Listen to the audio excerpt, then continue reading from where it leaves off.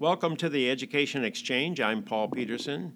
This past week, U.S. Secretary of Education Betsy DeVos, while touring U.S. schools, has been asking them to rethink education. She says that for years, for decades, for generations, schools have been carrying out their tasks in the same way, and it's time for a change. Well, I have today with me Diane Tavenner, Chief Executive Officer of Summit Schools, who's developed a transformative new approach to educating children. She created the first Summit School in Redwood City, California, heart of Silicon Valley, and she's built a chain of schools elsewhere in California and in the state of Washington. And after creating one of the highest performing schools in California, she's revamped her approach so that each student has his or her own personalized learning experience, which they choose for themselves. And this approach is so fascinating that in a nationwide competition for a $10 million prize, she was one of the winners. Laura Jobs Foundation held this XQ competition, and Summit was selected for their innovative idea. And Diane Tavenner has also attracted the attention of the Chan Zuckerberg Foundation and Facebook, who have put her technology up online so that schools across the country are now making use of it. So Diane, it's great to have you here at Harvard this fall. Thanks, Paul. And I'm going to ask you a question you've been asked 100 times before. What's the secret sauce? What is it that you're doing that is getting people so excited? Well, thank you, Paul, and it's really it's fun to be here at Harvard and with you. And I'm going to open with an answer that probably doesn't sound very exciting, but it's true. And I think the secret sauce is alignment.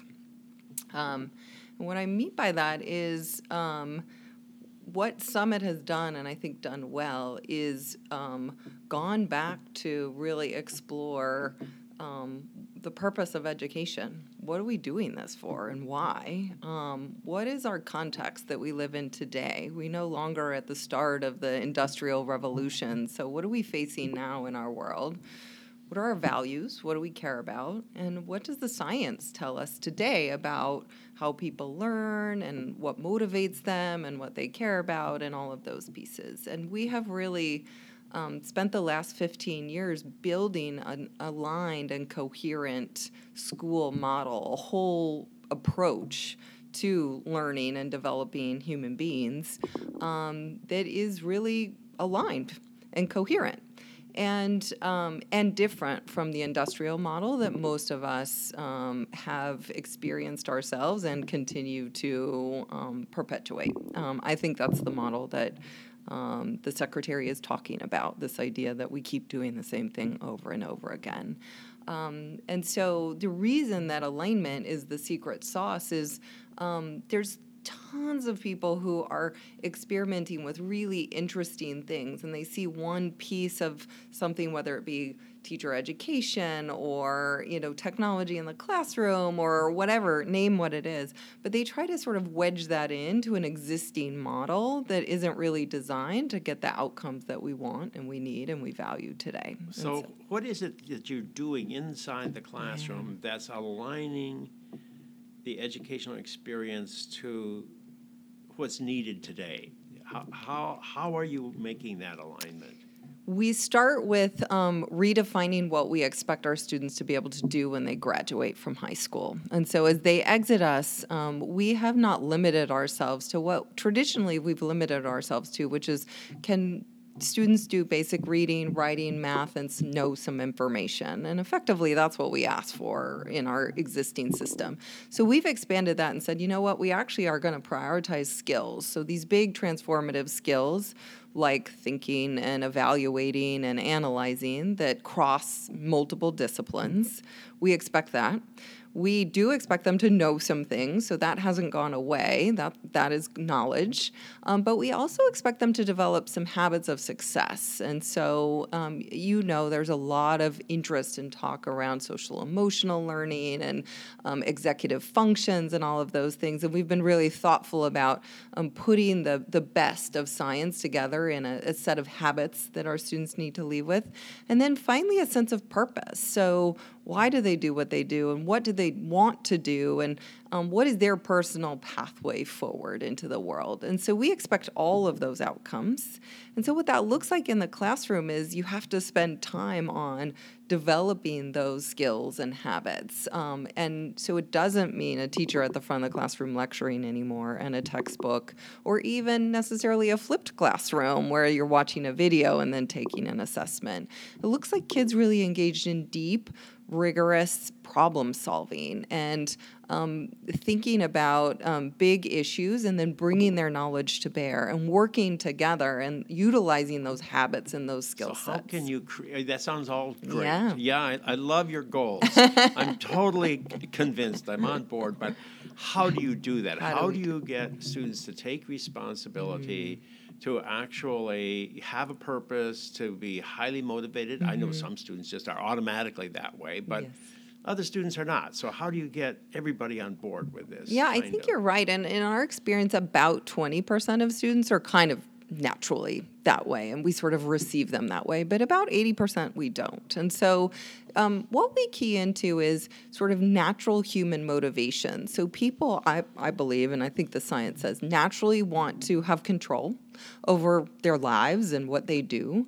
They want to have purpose. They want to know why they're doing what they're doing, and they want to actually be good at it. It turns out no one wants to be bad at what they have to do every day.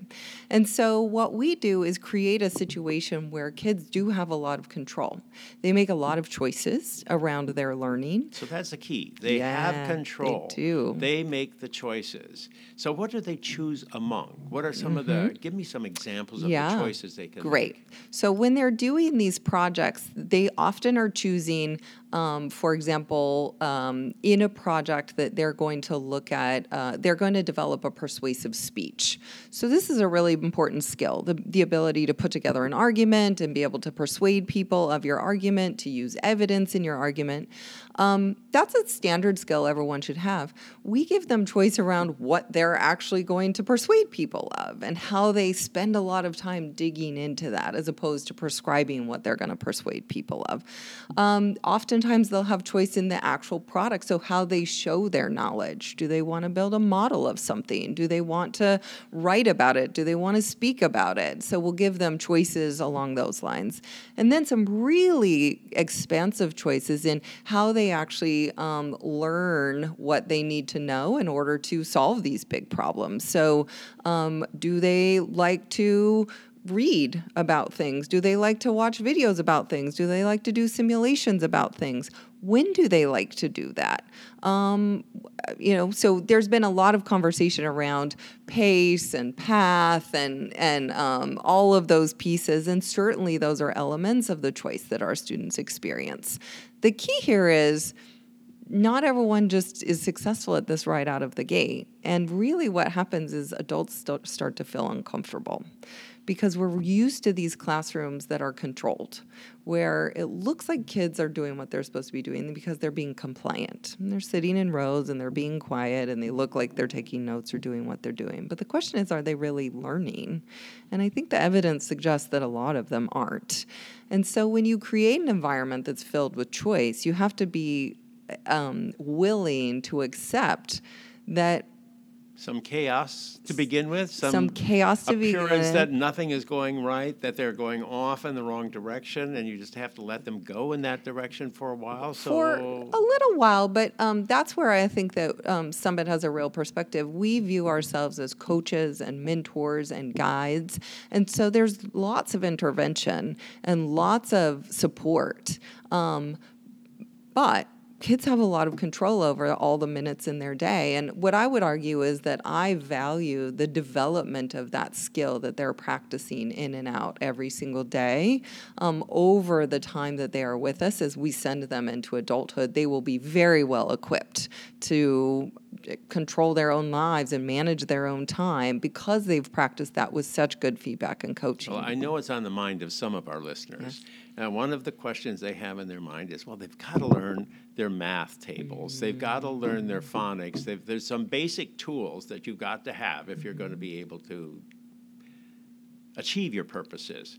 So shouldn't they just get some instruction in those basic skills so that they have that under their belt? So no doubt that there is a set of very valuable knowledge that I think all of us should have going into adulthood. Now, there's a whole bunch of other stuff as well. We know now today that what we know by the time we're 18 is certainly not going to carry us through our lives. So we need the skill to be able to learn for the rest of our lives. And so that's really how I think about it. Yes, they should leave us with this very important basic set of knowledge. But probably more importantly, they should know how to learn, and they should know how they learn best. And so we feel very confident that we can get them to have that basic set of knowledge and at the same time have them have the experience of deciding how they're going to learn it and making sure that they've actually learned it. And so that process of suggests that not every student's going to learn from a teacher instructing them on something. That's actually not the best way for most kids to learn. And so we don't batch process kids in that way. We do help them have a menu of options for how they're going to do it and hold them accountable to being competent. So this requires a new kind of teacher. And we have schools of education today that are teaching teachers how to be the kind of teachers have always been. So how do you find the teachers to create the kind of atmosphere that you are looking for at Summit schools? And that's one question. And as soon as you answer that, I'm going to say, and how are we going to get that in lots of different places? Yeah. Well, a few pieces to this. So we believe the most important piece of the shift in teaching is a mindset shift. So it's really this belief that, first of all kids are capable of this wide set of skills and habits that I talked about. And second, that it's your role as a teacher to help all kids develop those skills. And there's a lot of teachers who believe that. And that has been a bunch of the pushback that I think that we have heard from teachers about too much testing or the watering down of the curriculum, is that they haven't been able to have this more expansive view. So we haven't had a hard time finding teachers with this mindset, number one. So then it's a new set of skills. There's certainly a new set of skills, but you know what? They're very trainable skills. And again, we follow the principles of how people learn. Summit has always been highly invested in the training and development of teachers. Our teachers spend about 50 days, that's 50 a year, engaged in ongoing training and development. And we now train teachers across the country through our Summit Learning program. And so these are very trainable skills. And with great tools that we have developed, they make them even easier to develop and utilize as a teacher.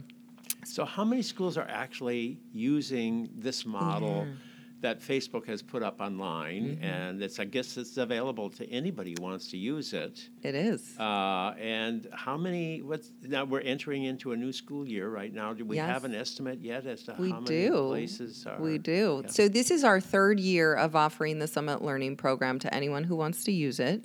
Our first year, we had 19 schools that we worked with across the country. Last year, we worked with about 130 schools. And this year, we're working with about 330 schools in 40 different states. That's about 2,400 teachers and about 56,000 students that we'll be working with this year.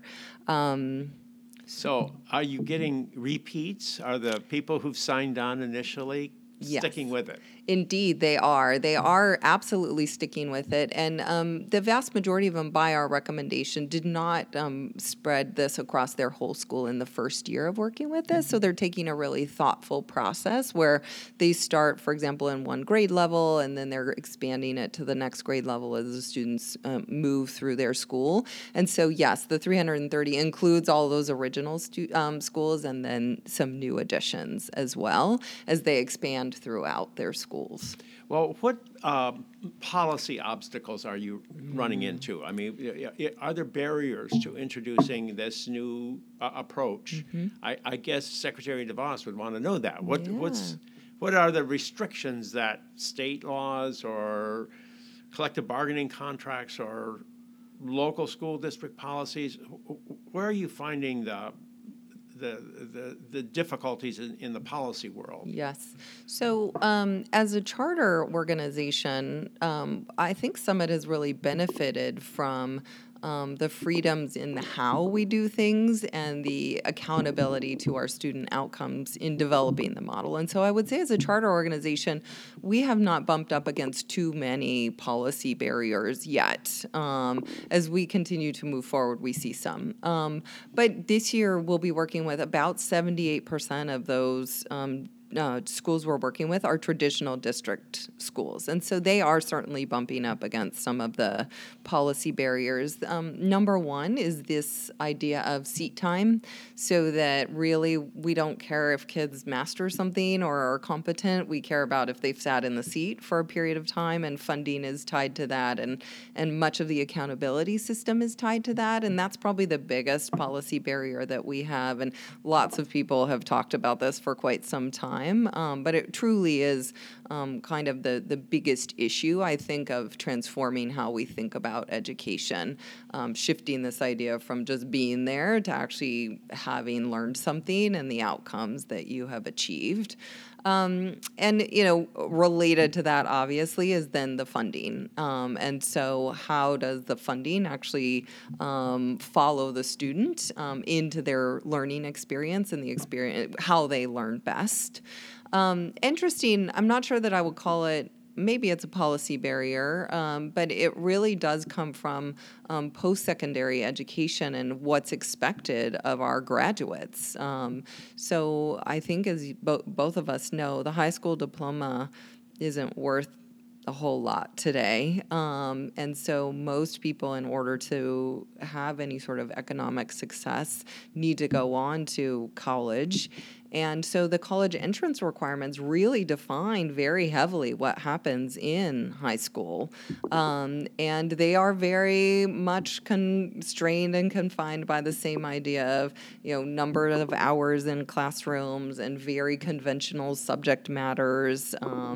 And so, at Harvard, they expect that a student will have taken 4 or 5 advanced placement courses and done very well in them. Yes. Is that going to be possible in the learning framework that you have formulated? It is the Summit model, and so all of our students culminate, all of their high school years culminate in an AP course, at least one in every subject area. And so that is possible. And certainly, I believe the rigor that Harvard is looking for and many others is deeply present in our model. And in fact, for all students, not just a select few in high schools. But I do think that how we look at that and how we constrain that on our current transcripts needs to be rethought. So what is the evidence that it's paying off? I mean, this is what, you're going to be asked by policymakers. So Indeed. Do you have any Indeed. information on that score? I do. So, first people generally ask about sort of conventional measures. So, are your kids graduating from high school and are they going to college? And so certainly what we know about the Summit students is indeed, yes, that is true. They're not only graduating, but 100% of them are accepted to at least one 4-year college. The schools we're starting to partner with, we will see them moving in that direction. It's too early to have those types of results. The second type of conventional results are how are they doing on state tests or how are they doing on nationally norm reference tests? And the Summit students continue to outperform both national, state, and local peers. And we're starting to see that with the schools that we're working with, even in these very, very early phases, so on the traditional measures. For me, the most powerful outcomes that we're seeing come directly from teachers, students, and parents. And what we hear very clearly is this has been transformative. my child, for the first time ever, is engaged in school, can tell me exactly what they're doing, can tell me why they're doing it, feels ownership over it. I'm not having to, make my student do homework or go to class or things like that because they want to, because they know why, because they care about it. When people come and visit any of the schools we're working with in our schools, they inevitably tell me, it's amazing. Every student I talked to knew what they were doing and why. And they had a plan and they had goals. And it wasn't because someone was telling them to do it. And I can tell you, as a parent of a child in one of these schools, because my own son goes to one, the difference in him has been literally transformative to our family, and who he will become as a person because of this experience is the person that I want to have as my son. I want him to know what he wants to do and why, and have the skills to do it, and be set up to live a life that he wants to live that matters to him.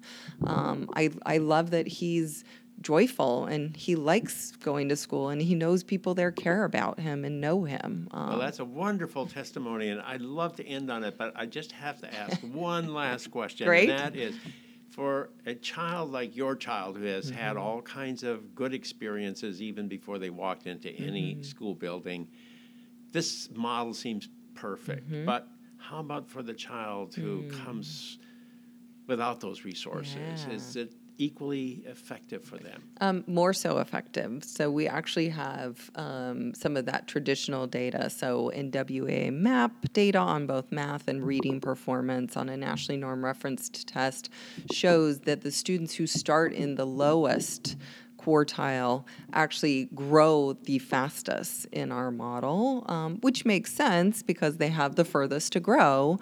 But nonetheless, that's rarely something that we see in education, especially when students are at the high school level. And so what we find is this is an enriching environment that does benefit everyone, but most benefits students who come in far behind. Well, Diane, this has been a fascinating conversation. I've been speaking with Diane Tavenner, the Chief Executive Officer for Summit Schools out in California and the state of Washington. Thank you very much, Diane. This is Paul Peterson. This is the Education Exchange.